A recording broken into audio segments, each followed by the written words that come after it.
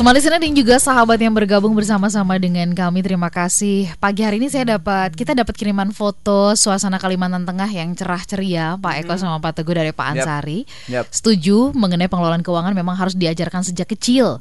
Kami agak terlambat katanya mengajarkan hal ini kepada anak-anak ya. Nggak ada kata terlambat. Tidak ada kata terlambat. Matahari masih bersinar. Tenang.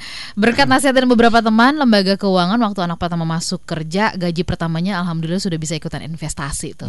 Ya udah, oke, terbayar begitu ya. Terus kemudian ada Pak Pramudia di Malang. Selamat pagi Pak Pramudia. Apakah cocok apabila anak kelas 8 diajarkan tentang investasi? Bagaimana caranya kalau misalkan memang sudah bisa nih? Kelas 8 berarti usia berapa itu ya? Kelas 8 itu 11 tahun 2, ya? Kelas 2 SMP. Kelas 2 SMP. Ya, 13 tahun. 13 tahun. Oke, gimana jawabannya Pak Eko sama Pak Teguh? Ya, kalau untuk investasi sebetulnya kan sama dengan menabung prinsipnya ya. Nah, yang menarik kalau kita ingin mendefinisikan investasi adalah menabung dengan tujuan tertentu gitu, Mbak Ola. Jadi coba kita ajak si anak ini punya cita-cita nih, ya, kelas 8 kira-kira dia mau punya apa gitu ya. Misalnya berkaitan dengan hobinya gitu ya. Misalnya dia pengen punya gitar atau pengen punya alat olahraga gitu yang biasanya kan harganya agak mahal ya, Mbak Ola ya, di atas 1 juta misalnya. Nah, kita bisa merencanakan kapan nih si adik atau si kakak nih mau punya sesuatu yang kemudian kita akan bukan hanya sekedar menabung, tetapi dari uang tabungan itu kita bisa mengajarkan dia nih ada namanya reksadana misalnya ya. Apakah yang paling gampang kan reksadana pasar uang. Nah, kita bisa mengalokasikan dana itu untuk spesifik tujuan yang si kakak atau si adik ini mau dapatkan dalam waktu tertentu. Ya. Jadi dia tahu bahwa untuk mencapai sesuatu salah satu caranya selain menabung di celengan gitu ya, ada yang namanya investasi. Nah, dengan begitu aja kita sudah memperkenalkan instrumen investasi yang paling sederhana dan dia bisa mengikuti. Dia jadi tahu tentang harus ada tujuan ya ketika mau berinvestasi. Kita ke Palembang, di sana ada Ibu Royce. Anak saya 1 kelas 2 SD, saya mengajari anak saya menabung celengan setiap hari. Saya memberikan 2 celengan. Ya, anak menabung 3 lembar uang 2.000-an ditabung di celengan pertama dan 1 lembar uang 2.000-an ditabung di celengan kedua. Nah, saya kasih tahu anak kalau di celengan kedua itu disisihkan selembar setiap hari supaya nanti pas besar bisa beli rumah, bisa beli mobil, katanya begitu ya. Nanti pas celengan pertama penuh, anak bebas membeli mainan yang diinginkan. Jadi 2 alokasi nih ya. Celengan 1 untuk apa, celengan kedua untuk apa begitu. Baru saja saya ada pengalaman saya dan anak membeli mainan di toko dengan uang recehnya. Kasih toko, saya bisikin, tolong diterima ya, ini uang celengan anak saya, katanya seperti itu. Pak Teguh mungkin bisa kasih komentar. Ini bagus ya, dia punya alokasi. Jadi kalau dalam perencanaan keuangan seringkali kita punya satu tujuan untuk satu produk. Jadi saya tujuannya untuk pensiun, maka investasi saya di reksadana A. Tujuan saya untuk sekolah anak, yang untuk kuliah di reksadana B misalkan gitu. Yang untuk apa yang lain gitu, misalkan mau ada yang mau pergi haji apa di reksadana C misalkan gitu, ada yang mau apa lagi di reksadana D gitu. Nah, ini kan ada celengan 1, ada celengan 2. Ini kan alokasi. Karena Mbak Ola, yang namanya uang itu mirip air. Kalau dicampur kita nggak tahu mana yang uang, yang mana yang air untuk minum, mana yang air untuk cuci tangan. Maka ada tuh kan kalau di rumah makan ini air, meskipun kita mintanya air mineral, kan gelasnya terpisah dengan mangkok yang untuk kobokan gitu ya, pasti untuk cuci tangan itu kan dibiasain. Kalau dicampur kan kita susah misahinnya. Uang tuh kayak gitu. Ketika dicampur jadi satu tempat, kita agak sulit. Kecuali kita punya pencatatan dalam hal uang gitu kan. Ini sekian persennya untuk pensiun, sekian persennya untuk kuliah misalkan gitu dalam satu produk, ya nggak apa-apa juga, tapi akan merepotkan. Tapi dengan alokasi itu sih keren nih. Artinya anak udah benar yang celengan ini untuk ini ya, tujuannya yang celengan ini untuk tujuan yang ini ya, gitu. Nah, ini bagus diajarkan untuk secara sederhana begitu ya. Jadi ada tujuannya tadi ya. Ada tujuannya. Oke. Kita ke Medan, di sana ada Pak Reza. Ayah dari 4 orang anak, paling besar kelas 6 SD.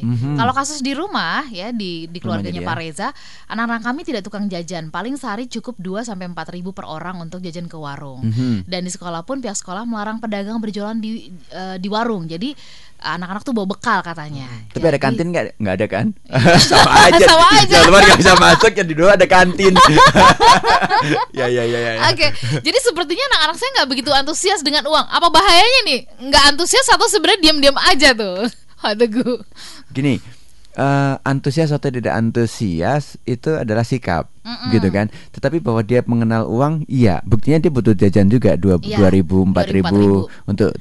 Artinya apa? Nggak antusias, nggak apa-apa. Tapi dia tahu fungsi uang apa. Dia tahu kalau apa listrik itu bayar gitu loh, kata-kata itu. Dia tahu bahwa dia menggunakan fasilitas itu ada ongkos yang harus dia bayarkan, dan dia tahu untuk mendapatkan uang harus berusaha, tidak dengan minta doang, gitu kira-kira. Ada Pak Happy, selamat pagi Pak Eko dan juga Pak Teguh. Karena dari kecil mendiang ayah keras banget untuk mengajari mencatat keuangan. Efeknya sekarang baru kerasa setelah bekerja. Terkait pinjaman online, saya yakin banget katanya begitu ya, kalau sudah biasa dilatih menabung, dijamin godaan untuk pinjaman online kurang tertarik karena sudah bisa menata keuangan. Itu pengalaman dari Pak Happy. Pak Eko sama Pak Teguh mungkin bisa kasih komentar soal itu tadi. Banyak remaja atau kalangan muda yang akhirnya terjebak soal pinjaman online karena memang dari kecil ini akarnya pengelolaan keuangannya nggak bagus begitu. Silakan. Ya, jadi kayak tadi ya, Mas Happy, terima kasih bahwa orang kalau sudah terbiasa menabung dan tahu manfaatnya menabung, itu sama sekali tidak tergoda dengan yang namanya utang. Ya, jadi apapun gitu ya, kita kalau sudah punya prinsip, enggak lah, gua nggak bakalan mau ngutang gitu, maka apapun yang dia inginkan itu akan dia mau untuk menabung terlebih dahulu. Nah, memang salah satu penyadaran tentang bagaimana kita mau mengorbankan ya kesenangan yang di muka, Mbak Ola ya, itu sebetulnya kita harus juga mau menghitung-hitung tentang biaya. Ya, jadi kalau kita sadar tentang biaya, maka kita akan punya alokasi yang seharusnya bisa dialokasikan untuk kebutuhan yang lain yang lebih prioritas. Itu sebetulnya kita bisa dapatkan kalau kita mau mengorbankan tadi kesenangan-kesenangan yang ingin dipercepat, ya, tapi mengandung biaya gitu. Nah, biasanya banyak orang yang tidak menyadari, lebih memprioritaskan misalnya jalan-jalan walaupun belum punya uang, ngutang dulu gitu ya. Itu karena mereka tidak menyadari ada prioritas-prioritas yang lain. Nah, tapi ketika kita sadar ada prioritas-prioritas yang lain, maka biaya-biaya ini sebetulnya sangat bermanfaat untuk dialokasikan untuk kebutuhan prioritas yang lain. Gitu. Jadi lagi-lagi ini memang mungkin kalau yang sejak kecil belum diajarkan tentang pengelolaan keuangan, nanti kalau sudah besar kejedot dulu baru sadar gitu ya. Biasanya sudah terjerat dulu. Terjerat dulu. Pak Teguh mau tambahkan. Jadi gini, ketika anaknya udah mulai gede, udah mulai, mungkin banyak juga smart listener juga yang anaknya udah mulai bekerja. Nah, salah satu ngajarin anak yang udah besar, yang udah dia bisa ambil fasilitas pinjaman baik di perbankan, di multifinance maupun di pinjaman online, bahwa lembaga keuangan itu diciptakan atau adanya untuk memberikan solusi. Untuk memberikan solusi. Saya pengen punya rumah tapi belum ada uang cash sekarang. Sementara kalau nggak punya rumah itu ada biaya, maka solusinya bisa pakai KPR. Dan seterusnya itu tuh solusi. Tapi jangan salah, solusi itu ada risiko. Risikonya adalah kalau kita nggak menggunakan itu dengan benar, maka kita bisa terjerat sendiri. Kayak orang jualan pisau, tujuannya adalah untuk motong bawang, motong cabai, untuk ini. Tapi kalau kita nggak menggunakan tools yang solusi tadi itu dengan benar, bisa bahaya benar. Jadi pembelajaran kepada anak untuk kelola uang, mulai dari yang SD kelas 1 tadi atau TK, bahkan tuh mulai dari ajarin tiap hari, kemudian tiap minggu, tiap bulan, udah gede juga diajarin bahwa yang namanya fasilitas dari lembaga keuangan itu memberikan solusi. Kalau itu bisa menjerat, ya jangan dipakai. Itu. Jadi benar-benar karena memberikan solusi, maka saya akan ambil manfaatnya aja, nggak akan gunakan untuk hal-hal yang di luar itu. Ketika punya keinginan untuk jalan-jalan, bukan solusinya dari pinjaman harusnya, tapi dari tabungannya, dari investasinya gitu. Sedikit Pak Eko untuk menutup kebersamaan kita pagi hari ini, silakan. Ya, jadi pengelolaan keuangan itu merupakan sesuatu yang harus dibiasakan, Mbak Ola. Dan kebiasaan itu akan sangat berdampak ketika dimulai sedini mungkin. Baik. Jadi saya ingin mengajak para orang tua, terutama mereka yang memiliki putra-putri ya, yang sekarang sudah remaja, dewasa, masuk mahasiswa, ini kesempatan yang paling baik untuk memperkenalkan anak-anak mengelola dan bertanggung jawab atas uang yang diberikan oleh orang tuanya. Oke.